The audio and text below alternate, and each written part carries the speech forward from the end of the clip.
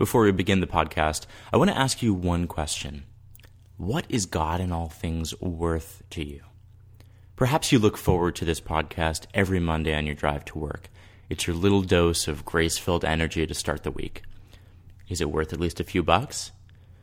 I realize we can't all make a monthly commitment, but how about just a one-time donation? If you make a donation of at least $5 before the end of January, you'll be entered to win one of two books. The first is Pope Francis, Life and Revolution, a great new biography of the Pope by journalist Elizabeth Piquet, who knew Francis well when he was the Cardinal of Buenos Aires. The second book is An Ignatian Book of Days, a daily inspirational book with insights and reflections from many Ignatian voices, including me. There's an excerpt from the God in All Things blog in the book on the page for June 19th. So a donation of at least $5 will give you the chance to win one of these two books.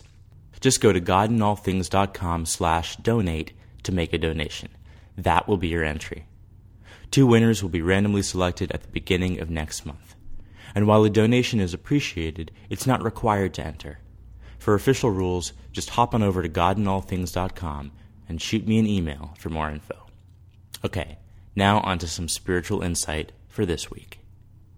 This is the God in All Things podcast, rooted in Ignatian spirituality and seeking the presence of God in the everyday. This podcast is devoted to Ignatian spirituality, which means it draws from the spiritual exercises. You've heard the exercises referenced here and there on the podcast, but what exactly are they? The spiritual exercises are not what began Ignatian spirituality. That would be St. Ignatius' life. But Ignatius' life is what inspired the spiritual exercises, one of the greatest gifts to the Church.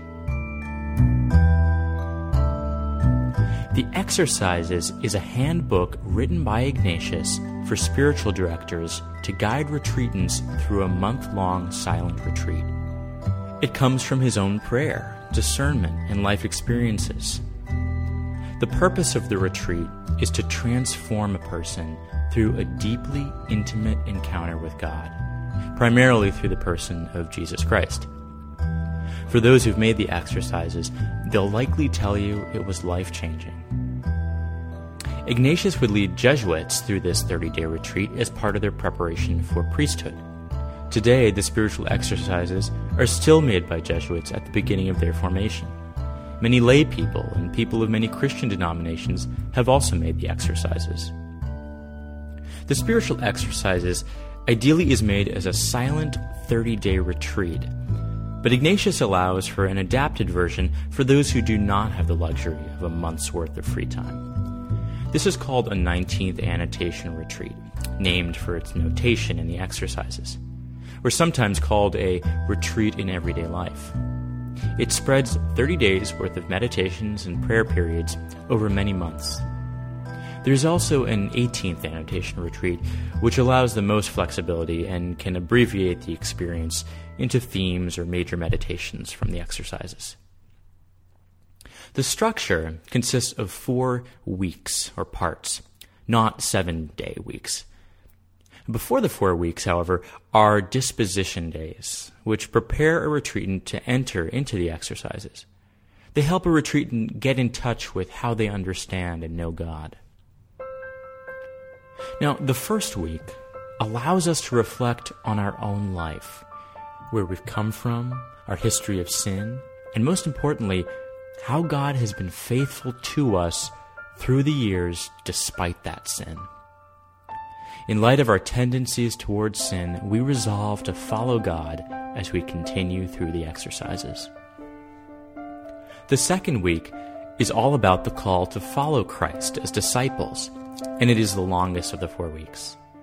This period begins with meditations on Christ as leader, God's decision to become incarnate in the world, and Christ's nativity.